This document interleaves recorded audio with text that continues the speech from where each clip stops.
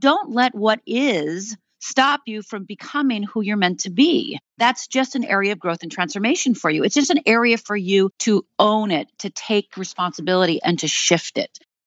You hear all the bull about marketing every day. Make your money in your sleep. My new offer is crushing it. My guru could beat up your guru. It's time to go right to the source and get the truth about marketing. With your host, the founder of CopyChief.com, Kevin Rogers. Hey, welcome back to The Truth About Marketing, the show where you get to go deep with the real doers in the business and find out what they're doing in their marketing to make a big difference in their business and in a lot of lives of the people that they reach out and help the most. My guest today is someone who has helped millions of people deal with one of the most daunting issues, problems, circumstances that you can have in your life. And it's something that I think a lot of us have and don't even recognize as something we need to deal with directly. She's also a lot of fun.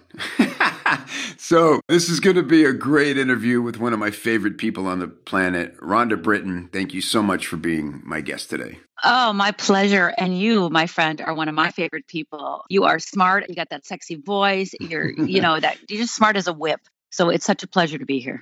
I really appreciate it. You and I just became instant buds. I was blessed to speak with you my very first time on a marketing stage, as it were. It was the SAM event, and you were one of the speakers. And I always think you came in last minute to that. I did. Gig. Yeah. I did. I came in the night before. That's right, because something happened. Actually, I came in the morning before, and I just found out about it the day before. Right. That's what it was. Yeah. Someone had an accident or something, and I think you were called in last minute or something. And I'll never forget that event.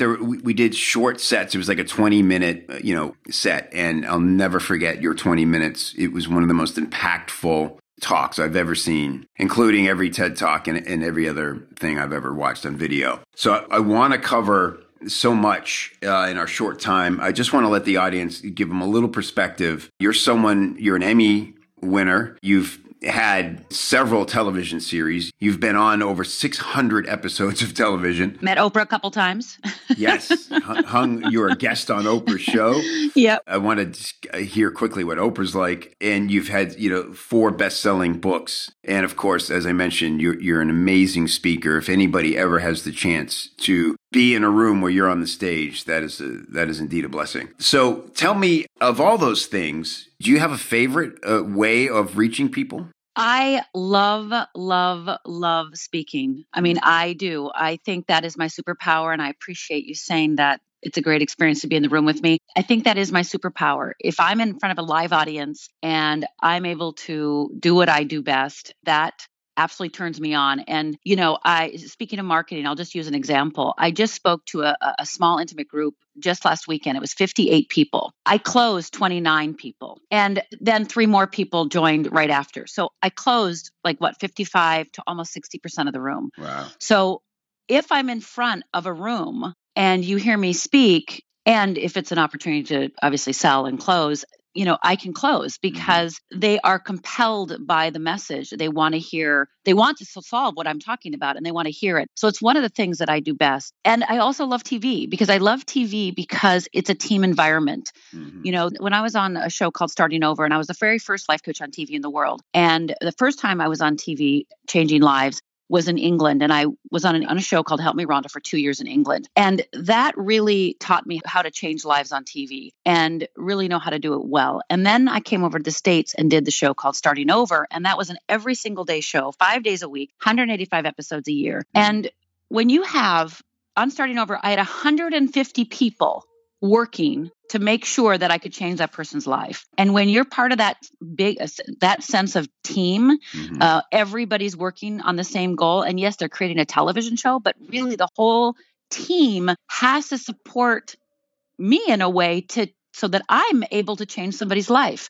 Sadly, a lot of reality television right now is scripted, and coaches that are going on these shows think that's the norm. That's not the norm. That's not how it was. And I was not scripted when I did my 600 episodes of television. I can't be scripted. That's just not how I work. And I had the privilege and the opportunity to not get scripted because I was first and I kind of paved the way. But after, sadly, people are getting scripted now. So I would say, get me on a stage, get me in front of a screen. I'm good to go. Yeah, talk about fearless. Talk about living your your message. I mean, that's, live television. I've done really simple stuff like, throw out an idea to me and I'll write a headline for it, right? I mean, that's nothing compared to inviting a human being who you care very much about onto live television so that you can, fix their life essentially. How do you set that up? How do you choose somebody that you can help? How does that go down? Well, it's a process. I remember this one time the executive producer of Starting Over came to me and said, we found this girl. I think she's awesome. We haven't had a spoken word poet and, she does spoken word and she's awesome. And so I watched the tape. So what they do is they do audition tapes and, they say, I want to work with you because blah, blah, blah. And then we review it. And I don't review it first. There was a whole casting department that reviewed. And then they would get it down to maybe 5 people for the next slot. And then me and the executive, then there's a smaller team would kind of vote on it. Right. And that woman that was a spoken word poet, she was awesome. She was amazing, except she had a monotone voice. And so think about it. I want her to feel. I want her to express. I want her to be more true to herself. And her tone is like this all the time. And all her poetry is like this all the time. And it wasn't a part of her act. It was just the way it is all the time. She spoke like this during her poetry and she spoke like this after her poetry. And, that would, you'd want to take your hand through the TV and slap her, right? Right. So you have to look for qualities of just like anything, right. And just like in relationship and business. What do you need in business? What do you need in relationships? You need somebody open-minded, open-hearted, willing, able, and is pliable. Like, when I'm going to change your life, whether it's in an audience and you're sitting in the audience, not even knowing what's about to hit you, or on a TV show or private or coaching with me privately, you've got to be open-hearted, open-minded, willing, and able. Otherwise, it ain't working. I don't care how much you say you want it. It ain't going to work because you don't really, really, really, really want it. You're not really, really willing. One of the things I ask my private clients is, will you do? And, you have to do anything and everything I say. Will you do anything I say? And if they say no, then it's like, no, because in that process of changing your life, do I want you to trust yourself more than me? Yes. But right now, you don't know how to do that. So let me help you trust you because I want you to trust you more than me. Right? Yeah. Right. But in the beginning, they're not trusting anything and anybody. Right. And they're confusing trust with standing for themselves, or they're confusing trust, with knowing what they want. Yeah, not so much. No, that's not what it is. Now, let's talk about, I got to go back for a second because that's fascinating you said about the monotone voice. I think about it made me think of my kids. And they're, let's say, I hate to label them like this, but, they're not academically driven. Is how I like to put it. They do fine, but they're not in the special programs and and so, but I tell them, I say, look, character and personality wins the day. It wins the day, right? Totally wins the day. You could be the smartest person in the world, but if you're dry and uninteresting and unable to read people and react to people and engage with people, it's going to be challenging. That's right. You're going to need someone in your life who can do that and can balance that out. So I guess my question is, in a case where someone like this woman happened to have this monotone thing, she wanted to work with you, but is it the kind of thing where it's like, is the fact that she has this monotone voice only a problem for television? Yeah, it's only a problem for television because we needed a particular type of person. Right. Now, if she came to me privately and she says, I want to build my, spoken word business. I want to blow it out of the water. I'm like, groovy, let's do it. And I would work with her privately on her voice. And I probably would maybe send her to a voice coach. Who knows? Maybe I'd have her start singing, right? Maybe I'd have her start doing word poems while she was doing jumping jacks. I don't know what I would do depending on, what we would do, but I'd shake her up. Yeah. And because her voice was I knew that it would take a longer bit of time because she had some other things going on that it was not a good use of television time. Yeah. Is a thing like being monotone indicative of a way that fear is affecting your life? Oh, absolutely. Mm-hmm. Absolutely. We are feeling beings. I know we want to say that we make decisions based on thinking, but anybody that knows the basics of marketing, we know that everything is done based on feelings. So your feelings, your emotional life is not only captured in your body, it's captured in your words, it's captured in your tone, right? How many times do we hear a voice and we think to ourselves, oh my God, that girl is still 12 years old, right? She hasn't grown up, right? She Right. still has that Yeah. voice, like, Yeah. or somebody who's speaking like, and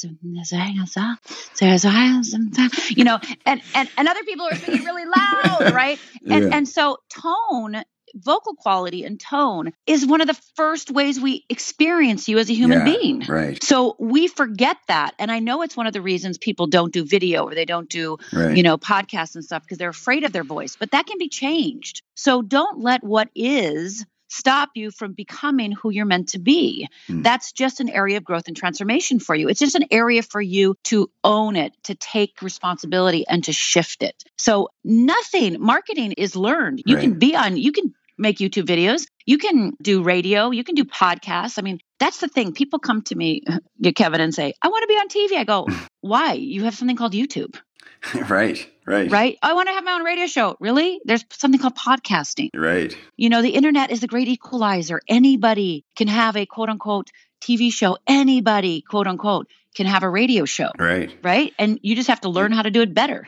Yeah. And, it's no joke. I heard this amazing statistics. The top 5 influencers of teens are all YouTube stars. I know. Wow. It's just amazing, isn't it? I mean, so that just goes to show that the trend is only going to continue and get bigger. And, and also everybody's, cutting the cord. Have you heard this? Getting rid of cable or satellite television. And it's like, my kids just go to YouTube for entertainment now. And I'm like, I have no use for this anymore because I don't really watch TV. And it's true. And if you can get past these, you got to get out of your comfort zone. And you also have to be realistic, I guess, right? It's like, I think you do. I think you have to know your superpower. Are you better in voice, i.e. podcasting? Are you good on camera? Then you get to do videos. If you're a writer, write. I mean, there's no wrong platform. There's just a platform that's meant for you. And it's where you like to spend your time. If you don't like to spend your time there, you won't do it. Right. You won't do it. So, put your line in the sand and say, okay, I love talking to people. Great. Do a podcast. Great. I love to be on camera. I love to have lights shining. Great. Do YouTube videos. Yeah. I love to write. Great. Write your blog. Yeah. Right. Right. That's great. Now, how do we know? I don't know how much we can define fear in a few minutes here, but I'm really curious about, you take fear head on. I love this. You talk about honesty, transparency in marketing. Like most marketers would say, well, we're helping people deal with the fear, but we can't call it that because nobody wants to deal with fear, right? And fear is that's a negative term. Well, there's some truth to that and untruth to that, right? It depends on how awake the person is. Depends on what level of client you want, how awake they are, right? But I would say that, my business is first and foremost to wake people up to fear because most people do walk around, thinking they're procrastinators or they're overwhelmed or they're anxious people or, they label themselves something to keep them the designated patient. They label themselves to keep them kind of victimized by this trait of theirs, right? So what I do, the very first thing I do when I work with somebody or go to any of my videos or anything on my site is, the first thing I do is ask you a test because most people do not walk around saying I'm afraid or I'm scared. They're just not in touch with it. So, on one level, marketers are right. People do not admit they're afraid, right? So what I have to do in the world of fearless living, because that's what I am doing head on, is I actually read a list and I ask people to, say, do they do any of these things? Like, do you complain? Do you compare? Do you manipulate? Do you get defensive? Do you get, annoyed? Are you a perfectionist? Do you procrastinate? And as I do this huge list of words, and it's a big giant list, I would say that when I'm in a live event or when I'm teaching a class, I would say most people do 70 to 80% of them on a regular basis. And then the next thing I always say is that's all fear-based. You don't procrastinate unless there's a fear underneath. You're not a perfectionist unless you have a fear underneath. You don't compare, unless there's some fear underneath. And again, I'm very versed in neuroscience. And my philosophy is I can talk neuroscience all I want because there's a lot of books now on neuroscience and it's awesome. But, I can tell you all about how the brain works. I could tell you what's going on inside of you, which is nice information, but that still doesn't tell you what to do when you're fighting with your mate, right? Like I can tell you it's your amygdala, right? But that does not help you. That does not help you, right? You actually need to know what to do, right? Right. because that's what happened to me. I mean, my life was, I was taking workshops and I was reading books and I was doing all these things. And at the end of the day, I would shut that book or leave that workshop and I'd be all high and inspired and motivated, right? We know that one. It's like, yeah, right? And then 2 days later, my life would be the same. And I was confusing, and I think most people do, I was confusing insight with action. And I did not know how to actualize what I was being inspired about. And that's what I do. I show you what to do about where you're quote unquote stuck, where you have that crossroads, where you don't trust yourself, where you're having a tough time making decisions. I'm going to show you what to do and help you get it back in touch with yourself. Love it. Fearlessliving.org. Is that the best URL? Yep. Fearlessliving.org. It's amazing. You're amazing. So much we could discuss. It's been great already, but I want to get to the central question of this show because I have a feeling your answer is going to be one of my favorites. No pressure. Rhonda Britten, what is the one thing you've done in your marketing that has produced the most surprising results? Tell my story. Tell my story. When I first started my business, and I've been doing this for over 21 years, I was one of the very first life coaches in the world. And I had a friend of mine who was a professional speaker, and she said, you need to tell your story. And I said, nobody wants to hear my stupid story. Nobody wants to hear my, one, I was embarrassed by it. Two, it was like, nobody wants to hear it. It's too horrific. No, nobody wants to hear that horrible story. I mean, that's just a horrible story. And so she dared me. Okay. All right. She dared me. So what I did is I had 2 speaking events back to back, and they were both for similar audiences. So I wore the exact same suit. I gave the exact same talk. And the only difference is the second talk, I told my story. So the first talk, I did it. I crushed it. I killed it. For me back then, this was, 19 years ago, I had about 5 people come up and talk to me, and I was like, good, 5 people come and talk to me. That's awesome. Right. And then the next week, next talk. And same talk, same outfit, same everything, except the only difference was I told my story, and I told it pretty poorly. It was the very first time. And when I got done with my talk, there was a line literally around the block. Wow. And if you would have told me to tell this horrible, ugly story would have put people into action to change their lives, I seriously did not believe it. And I know we all know, this is almost 20 years ago. So, we've heard that. Tell your story, tell your story, tell your story.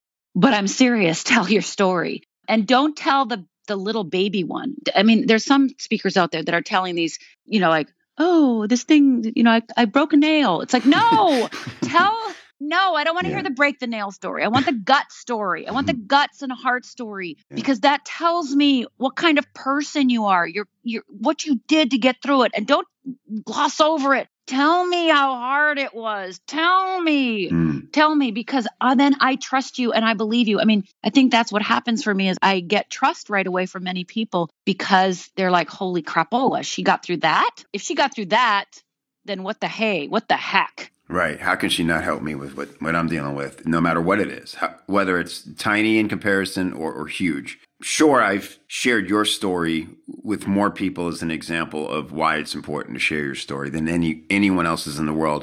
The opening line of your story, Rhonda, is just, I'll never forget when you spoke it from stage, you could just hear a pin drop. It was like one of those needle scratches on the record, and just everybody just went, whoa. And it just takes such bravery. And for you, I mean, you've been telling it now, I guess, 19 years, but I can only imagine the amount of courage it took to tell it that first time. Could you just give me that? Well, I invite you to tell as much of the story as you feel is relevant for this, but I just wanted that opening line of the story is just a stunner. Well, sometimes I change my opening, so I don't know what's in your head. But I usually, many times, say fear is a killer. Mm-hmm. Fear is a killer. It kills your dreams. It kills your relationships. It kills your hopes. In a flash, it killed my parents. It almost killed me. Mm-hmm. And that's one of the things I say. But other times I'll basically, let me just share it a little bit, and you can tell me the line that really impacted you if you remember. I do. So, when I tell my story, and again, I've gotten better at it in 19 years. But how I tell it now is I talk about the typical day on Father's Day, because that's the day it happened. And it was Father's Day, and I was 14 years old, and my father was coming over to take us to brunch. And then I go through a little bit of that day, how I was helping my mother with her hair, her blue eyeshadow. And, my father came in and asked me what coat he should wear. And this coat was this tan Naugahyde leisure suit coat. And, and I talk about how I was helping my mother, take down her hair. But wait, let me tell you this part. My mother, I don't know if you remember this, the beehive hairdo. Do you remember beehive hairdos, I Kevin? Sure do, yes. And so in the story, I talk about how I was in the room helping my mother get ready with her blue eyeshadow and her rose-colored lipstick and then the beehive hairdo. And, she didn't go to a hairstylist. She didn't go to a hair guru. She went to a beautician. And every Friday, between Friday and Friday appointments, my mother would take a roll of toilet paper and wrap her head. And so imagine my father slept next to a roll of toilet paper for 20 years. And so I say, I don't know if that has anything to do with why they're getting divorced, but, so I helped my mother take down her toilet paper. My father's going out to the car to get his Naugahyde leisure suit coat. And I start walking out to the car with my mother. My two sisters are fighting it out in the bathroom.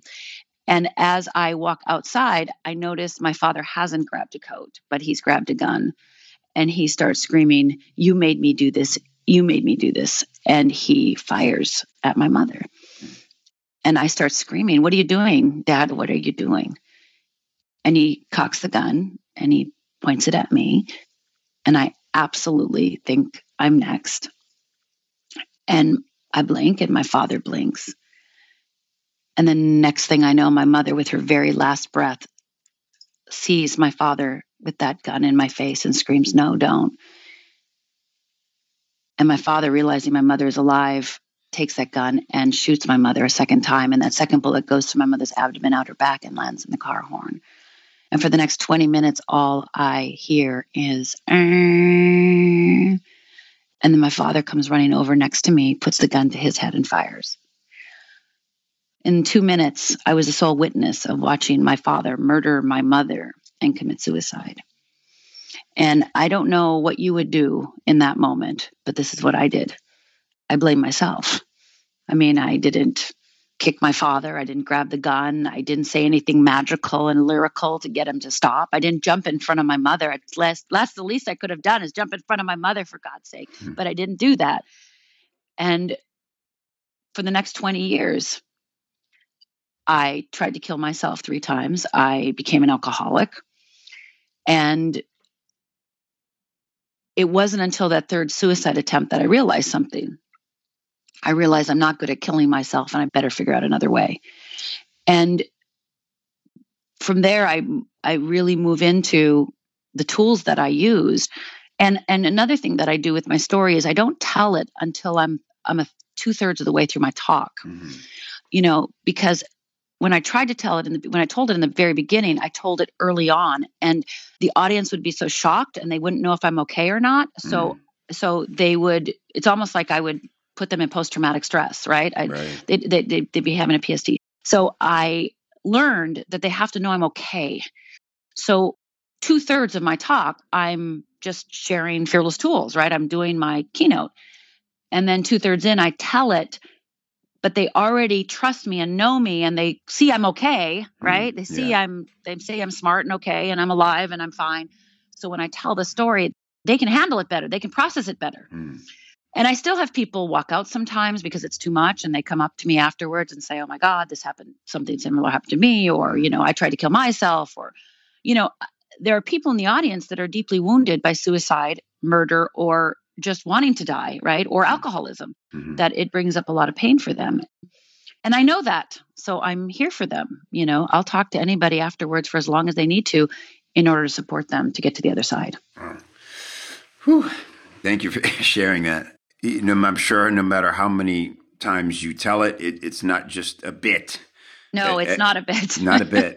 And it's just I can hear the emotion every time you tell it. To me, it speaks to your dedication to really helping people. I mean, clearly this is a calling for you. You needed to discover what it was going to take to save your own life. That's right. And you had one of the best excuses I've ever heard for going through a lot of, traumatic living. Yeah, I always say, like, if you saw me on the edge of the, like in a gutter with a bottle of alcohol, nobody would go, "What happened to her?"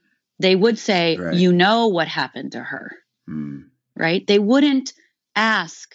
They would just know, and nobody would question it. Right. right? They would be like, well, of course she's an alcoholic Right. sitting in the gutter, Yeah. you know? What else could it be? Right. Yeah. Yeah, of course that's going to happen.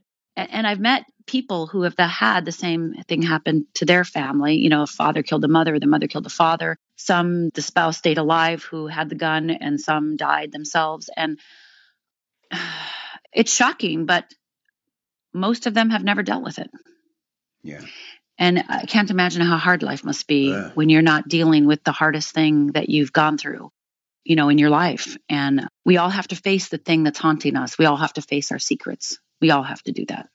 Yeah, and there's sure no playbook for that one. You know, and I think this, you know, what you do is so important, not only for the millions of people you've helped through your speaking and all your television, certainly the thousands you've helped directly, but all those people who hear a story about someone who was, like you said, in the gutter alcoholic, and next time they see somebody in the gutter might go, I wonder what happened, rather than just passing judgment or making assumptions, because there is a story behind every one of those problems.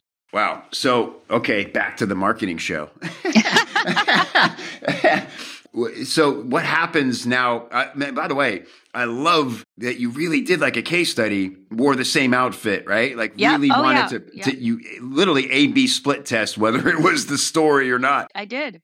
And so what happens after that? Obviously, immediately, you know, oh boy. And what kind of conversations now are you having, and how does that immediately change? Because just a scalability problem, I feel like you've now created for yourself. Well, it's also scary because now I have to admit my story everywhere I go. You know, when I meet people, you know, I will ask an audience, like, how many people know my story? And I'm still surprised how many people, you know, because I feel like I've been telling it, right, for 19 years, right? And I was on TV and like I had my own radio show. So I feel like everybody knows my story, right? So I sometimes even forget to tell my story because I'm thinking, you know my story. So what I have to do now is I ask an audience. I always go, so how many people know my story? And, you know, of course, millions of people, billions of people don't know my story. So I end up telling it, and I tell it in whatever way, shape, or form, you know, short version, long version, that it is, depending on the situation, of course. And, you know, because I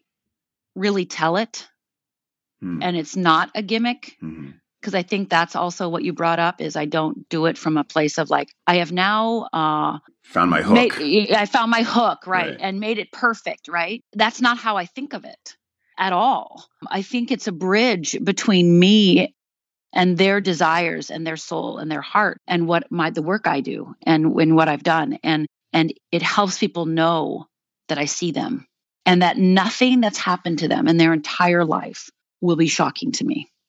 I've heard the most horrific stories, and I do not get shocked. And I think most people are so afraid of their stories and so afraid of their secrets and so afraid of what they're ashamed of that they actually think they're going to shock, you know, the audience or them, you know, other people. So it's why they don't tell them. So I think I'm somebody that can hear anything and stay with you, right? And never leave you. And that is in itself, if we never talk again ever in the history of our lives, your life has changed because I am right with you. Yeah. And by the way, fearlessliving.org, I know people are listening right now and they're feeling like all these emotions and thinking, thank God somebody out there really gets it and understands. If you want to reach Rhonda, it's fearlessliving.org. Is there a one most typical path people take to healing through your teaching, Rhonda? I know you have courses, they could see you speak, there is coaching. Is it for certain types of people just easier to start with the course so they can, you know, kind of tiptoe into dealing with this? Well, I mean, just to go back a little bit, is that every single person has fear. It's part of our neurological biology. So nobody's getting away from fear. Yeah. Nobody. So what happens though is, you know, most of us don't know what's happening while it's happening. We can't identify fear soon enough. So then we go into self-blame and shame and, you know, just beat ourselves up. And I would say 99.999% of all that is fear-based. And so once you start seeing how it's related to fear, what happens is the shame goes away, the beating yourself up goes away, and the self-blame goes away because you see it for what it is, not what fear is making you believe in your mind. So There is not a person on the planet that doesn't need to understand how they personally individualize fear, because that's the difference. You and I do fear differently. So that is what I teach. I teach how I show you and teach you how to work with your fear that's yours. And you might have a fear that you're worthless. And, Sally might have a fear of failure. And George might have a fear of, being inadequate and, worthless. So, I mean, and I have my biggest fear is loser. And so we have these different fears and they show up differently for you. And so my course is not cookie cutter. My book is not cookie cutter. So, Right. You are going to create your own, what I call the wheel of fear. You're going to actually discover your core fear, your core trigger. I believe everyone has one core fear that produces all the other symptoms called procrastination, perfectionism, et cetera, et cetera. Fear of success. Fear of success is not a fear, by the way, but we can talk about that in a minute. So everybody needs to do this. There's not one person on the planet that doesn't need to understand this. And so whether you want to go through the book, Fearless Living, or whether you want to take a course, my course, Fearless Living Training Program, or you want to come to my live event, Fearless Foundation Workshop, I teach it 2 to 3 times a year. And if you're somebody who loves that in-person event and want to work with me personally, that's the best way to do it. So your choice of how you like to work, but you're gonna do it eventually, or you're gonna keep getting stuck because all the other work is wonderful work out there. Right. And it's skills and tools, and it doesn't actually show you how fear works. And what I always say is every course you've ever taken will be on steroids after you understand fear. You haven't been able to actualize the other courses you've been in because fear is talking you out of doing it. It's so true. It's so you know what I mean? But Yeah. once you get fear, you can actualize everything. Yes, right. Yeah, last year, one big book that I enjoyed a lot was Essentialism, right? And it's about break it down to find out what's important to you and focus on that. And you're like, it all makes great sense, and then you go, all right, here's my plan and I'm going to do it every day. And you go, why am I back to me again? I don't want to be me anymore. 2 weeks later, it's me again. Damn you. And that's exactly why. It's right. It's like, what is the real thing? We see this in sales all the time. A salesperson has a great week and then they take the rest of the month off because they've decided that they're only worth a certain amount and they got to make sure they get right back there. Those type of things that entrepreneurs, business owners deal with so hardcore. Well, it's also your children. If you don't understand how your fear works, how are you going to help your children understand their fear? When I talk to an audience, I'm like, okay, if you're a parent, this is the greatest gift you can give to your child, because once you understand how yours works, you will be operating differently with your child. You're a business owner. You have employees or virtual assistants. Hello. If you don't know how their fears are working, you're going to think the employee just sucks. When you could see, oh, they're afraid of this, this, and this. Got it. I'll just talk about it. And you can turn things around. So many people throw out relationships, throw out love, throw out careers, throw out dreams because they don't understand that it is the crux of fear that's causing the ultimate problem. It's not that they're stupid or they don't have the skills or it's not any of that. It's that if you understand how fear works, all of a sudden everything becomes possible for you because now you're not being your own worst enemy. You're not self-sabotaging. You're not, doing that negative self-talk. You're not being that, oh my God, I'm back to me again, right? Right? You actually can keep going. The new normal could actually be the new normal, yeah. Yes, oh my God, that would be so awesome. Wow. Well, Rhonda, thank you so much for doing this. And I know how valuable your time is. And just the work you do is, what can I say? You're one of those people. It could be so easy for you to not want to hear everyone's most horrific story. But you do it not only with care and love, but you remain a happy person. And to me, that is the most amazing example of what's possible. You're one of the fun people I know to be around every time I talk to you. And I know you deal with real stuff. It's not an act like we talked about, but you really have found, how to handle fear and more importantly, how to teach other people how to do it. So, always happy to support you any way I can. I'm just one of your biggest fans in the world. Thank you, Kevin. It is such an honor. And I do feel like the work that I get to do is an honor. And my whole life was for this purpose. And it is a complete honor and privilege that people trust me to allow me, little Rhonda Wheaton, who's now Rhonda Britten, little Rhonda Wheaton from, upper Michigan and upper Minnesota, who grew up in a little tiny town with very, very middle class upbringing, that I get to do this? Like, what? this is amazing. This is such a wow. I wake up every day going, wow, I get to be me today. And that's how I want everyone to feel. I want them to wake up going, I get to be me today. I get to be Sally today. I get to be Jeff today. I get to be Kevin today again. Wow, I get to be me again. Because that's really what it gets down to, right? The happiness of getting to be who we are. What a joy. So thank you, Kevin. I so appreciate it. And thank you for all you do. I adore you. Thank you so much, Rhonda. Rhonda Britten, once again, it's fearlessliving.org. Go there, get in front of Rhonda, read her books. And like she said, again, this is not marketing. This is truth. Everybody needs this. If you're wondering why all the stuff you've tried isn't sticking, it's fear. And so please visit Rhonda's site at fearlessliving.org and see what you can do about it. Thank you so much for listening. Please come see me at copychief.com for more episodes of this podcast and all kinds of cool tips and tricks for improving your marketing and helping spread your message throughout the world. Talk to you next time. Hey, thanks again for listening to the Truth About Marketing podcast. If you like this show and you think other people would like this show, the best way to spread the word is by reviewing and rating the show in iTunes. Just log in, click review, leave a big old fat 5-star review, and let everybody know that you dig the show so that they can dig it too. To get all the links and resources we mentioned on today's episode, please go to copychief.com/TAM, as in Truth About Marketing. And if you'd like to learn more about how you can improve your sales copy with templates, formulas, coaching, feedback, or hiring a pro, do all that on the inside of the members area of copychief.com, and I will look for you there. Thanks for listening. We'll see you next time.